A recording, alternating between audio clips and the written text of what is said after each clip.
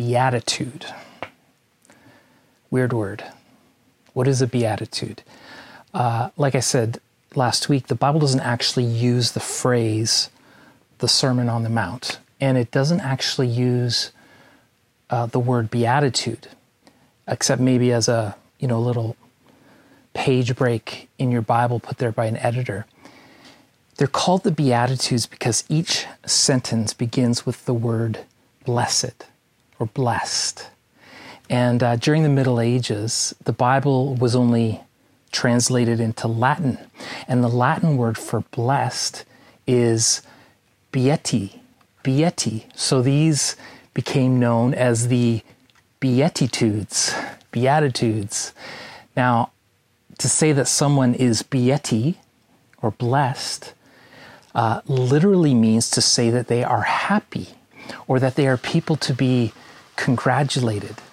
Have you noticed how the word blessed has crept into our popular vernacular lately, particularly in North American Christianity? It kind of verges on a cliche at times. I'm too blessed to be stressed.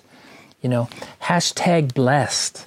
There's this great quote by author and theologian Kate Baldwer, and she says, being blessed has become a full-fledged American phenomenon. Drivers can choose the mass-produced blessed license plate for $16.99. When an America's Next Top Model star took off his shirt, audience saw blessed tattooed above his pecs.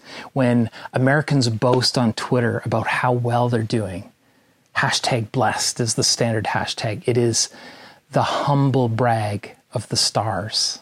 Hashtag blessed is the only caption suitable for viral images of alpine vacations and family yachting in barely there bikinis. It says, I totally get it. I am down to earth enough to know that this is crazy.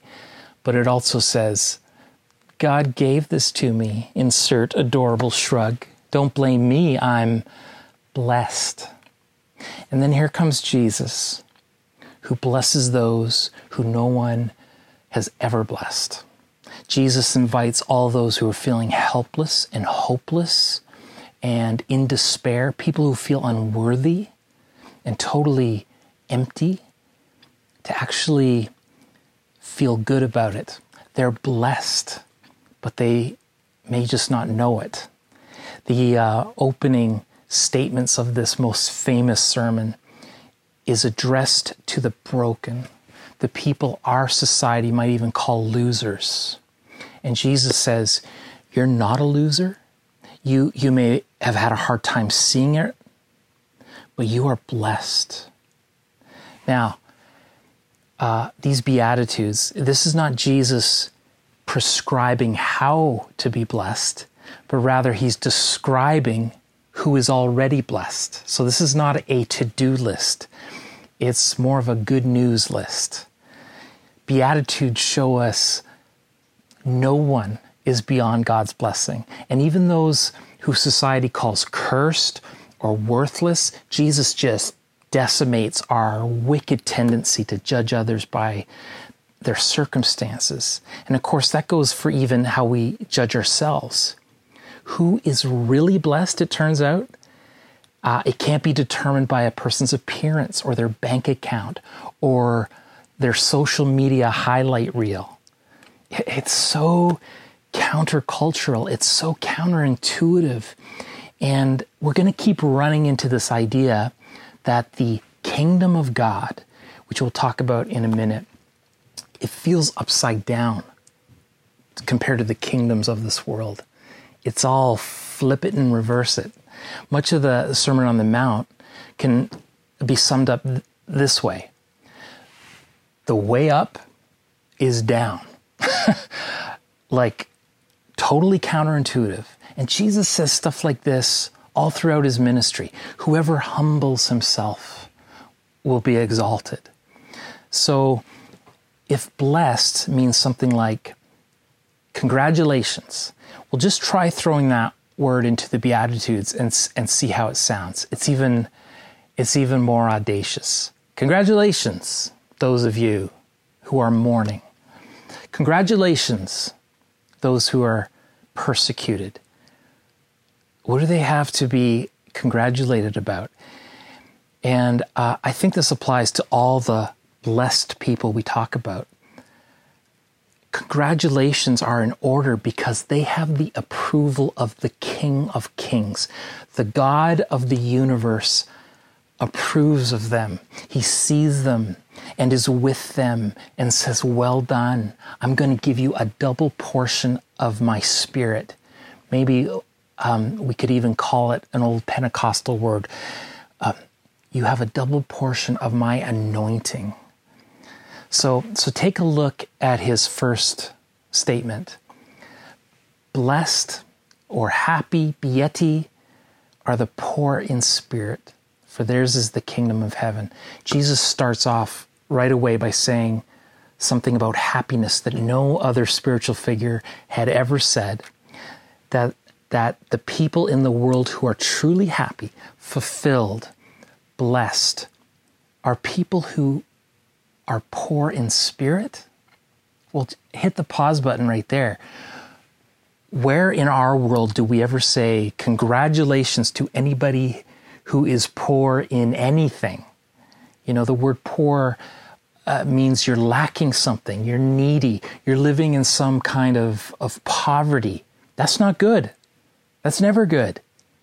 But this is where unpacking Jesus starts to reveal why he's such a revolution. So what does it mean to be poor in spirit? People who are poor in spirit are those who come to grips with the fact that they are spiritually empty, that on their own, apart from God, they have nothing. In fact, even though God doesn't cause the trials, God doesn't cause the cancer or the attack, he may actually redeem those circumstances to draw you to him and even to reveal false illusions you had about yourself. It is a shattering of pride. Well, congratulations, because God got to you and God is with you. I've said this before, but 9 times out of 10, those who come up to an altar on a Sunday morning, those who want to invite Jesus to be their Lord and Savior, are not those who have won the lottery, who just got promoted, or life is going great. It's usually the people who have come to the end of themselves, who have faced a great trial and realize how in over their head they are and how much they need a Savior. Congratulations. God is looking high and low all over the planet for one kind of person, the weak, the rejected. He isn't looking for the strong, the one who's got it all together or isn't in need of anything. He's looking for the weak. He's looking for people who know that they need a Savior. So today, if you feel utterly impoverished spiritually, congratulations. God has been looking for a person just like you. And the way of the kingdom of heaven is the path of brokenness. So when God says, congratulations on your brokenness, you're actually blessed. That's God's opinion. Now, you may not see it as blessedness, but God says it is. So whose opinion are you going to trust? This is God's affirmation of your spiritual status. His spiritual report card is, you're broken?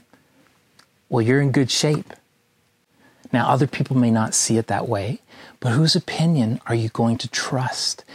Can you live with God's point of view? Can I tell you something that is freeing?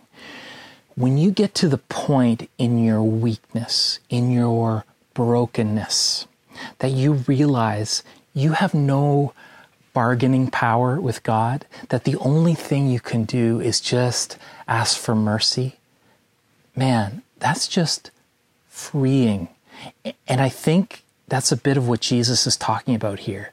It's a paradox. being poor in spirit is the way you get God's attention. And yet it shows that God has gotten your attention. God gets what he wanted too, which was you. The whole time, he was seeking you. Oh, the overwhelming, never-ending, reckless love of God. Oh, it chases me down. It fights till I'm found. I didn't deserve it. I didn't earn it. So listen, please don't try to outgrow being poor in spirit. Don't try to outgrow your need for mercy. Hebrews says to keep on approaching his throne in your time of need, because you'll receive grace and you'll receive mercy when you do. So Jesus is saying, people who get in touch with their need for God are people to be congratulated. Why? Because theirs is the kingdom of heaven. Okay, if we misunderstand what Jesus meant by the kingdom of heaven, we're likely to misunderstand his entire sermon. The kingdom of heaven is not the church.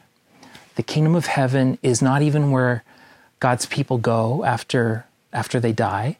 Jesus uses the phrase kingdom of heaven along with the kingdom of God interchangeably to describe the non-physical, invisible but very present realm where God dwells. Okay?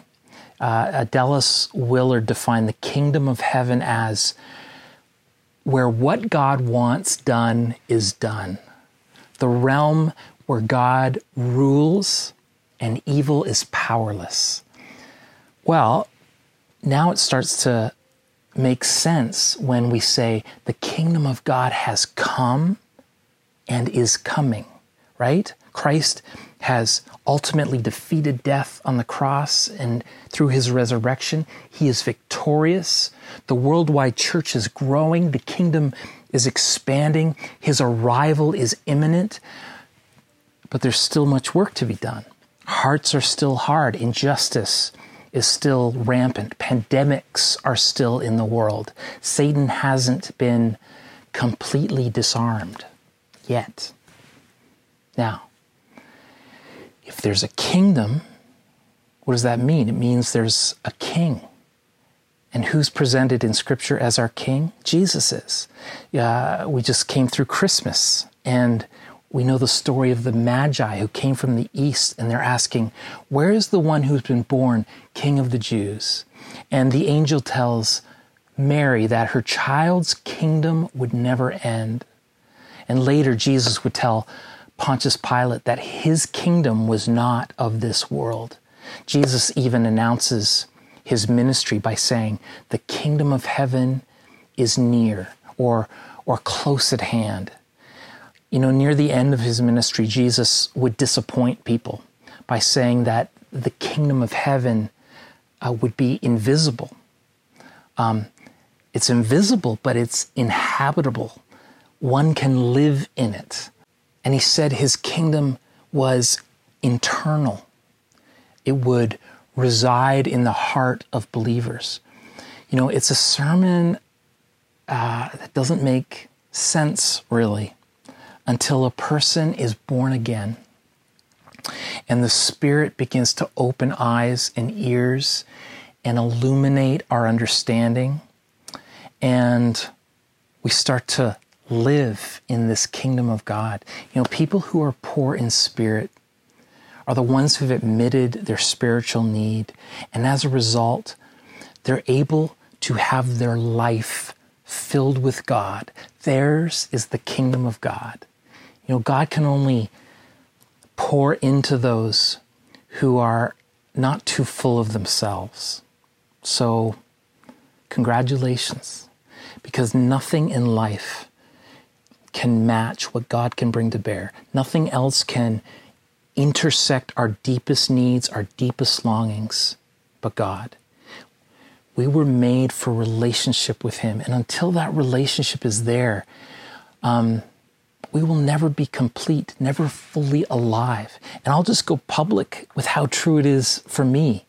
My relationship with God is the best thing that has ever happened to me. Best thing that's ever happened to me. And I have had a lot of good things happen. I have been married to an incredible woman for nearly 25 years.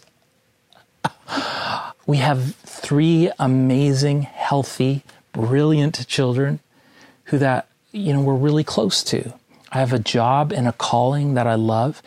At this stage in my life, I'm in good health, chubby, but in good health.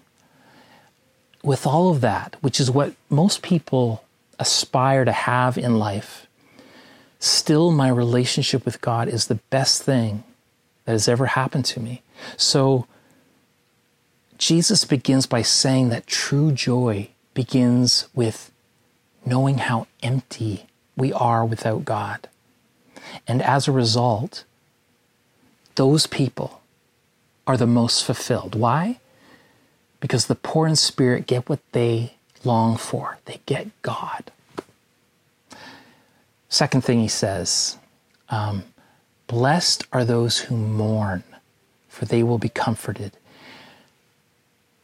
I know that sounds crazy. Theologian John Stott says, this has got to be one of the strangest verses in the Bible. It could literally be translated, happy are the unhappy. And that word can also be translated as lucky. It doesn't make sense. And maybe for those of you who are truly grieving these days, it almost sounds offensive. Lucky? Really? Are you trying to be tasteless? Because if you have ever mourned, really mourned something, would you ever say there's anything happy about it? And if someone walked up to you in a time of mourning and said, the Bible says you should be happy because blessed are those who mourn, you have my permission to just flick them in the forehead and walk away. The Bible records this poignant, touching scene when Jesus actually lost a dear friend, his friend Lazarus, and he was grieved as deeply as anyone. It's like the very first verse some smart aleck kids like me memorized. Speaking of scripture memorization, what are those 2 words? The shortest verse in the Bible? Jesus wept. And as I studied this, I discovered the Greek word used to describe his grief can actually refer to the snorting of a horse. In other words, Jesus was grieving so deeply. He was like heaving, doubling over, ugly crying. There was no happiness in that moment. So what's the deal with this beatitude? I think there's a lot to unpack here, lots of applications.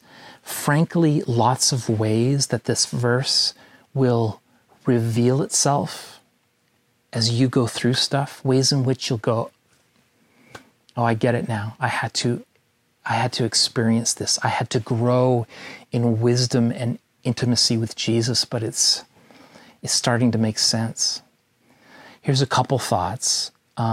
If we were to look at trials, for instance, the way that we mourn trials. In fact, let's talk about COVID. I know there's worse things, but it's something every one of us can relate to and has adversely affected us in one way or another.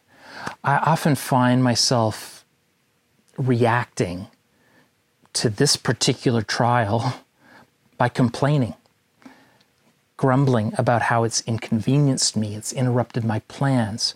Like a lot of trials, I want whatever it takes to get it over with as soon as possible. And usually when it was over, I was no better off. I didn't grow spiritually. I didn't gain wisdom. I just kind of whined the whole time. That's why I've been known to say about this collective trial that we're going through, let's not let a good crisis go to waste. Can you hear me now? Yes, Lord, your servant is listening. But there's a different kind of trial, or maybe a different way that we react to a different kind of trial. One where you dignify the trial, maybe even Thank God for what it is showing you and how it is changing you. Even in the midst of it, you might even be able to say, God, I don't know why this is happening or what your plan is, but I pray for the grace to receive the maximum blessing you intend for me in this. That this would ultimately be for my good, but mostly for your glory. That's quite a prayer, right? I'll tell you another way that this might be a blessing. I wonder how many of you have gotten to the point of actually mourning because you've come to grips with your own sin in all of its destructiveness. You know, the disobedience, the rebellion, the things that would drive you to your knees on that day when you stand before God, that they have actually driven you to your knees now. Don't ignore them. Don't turn a blind eye to them. Don't rationalize them or make light of them. Happiness is letting the things about your life that break the heart of God break your heart. So why is that happiness? Because Jesus said that those who mourn about their sin will be comforted. And that means through grace and through forgiveness. If you've been forgiven of something great, you know how comforting that is. Having something that is eating away at you resolved. Folks, sin is serious business. It destroys our lives. If we don't address it as the cancer it is, it'll infest us with guilt and shame.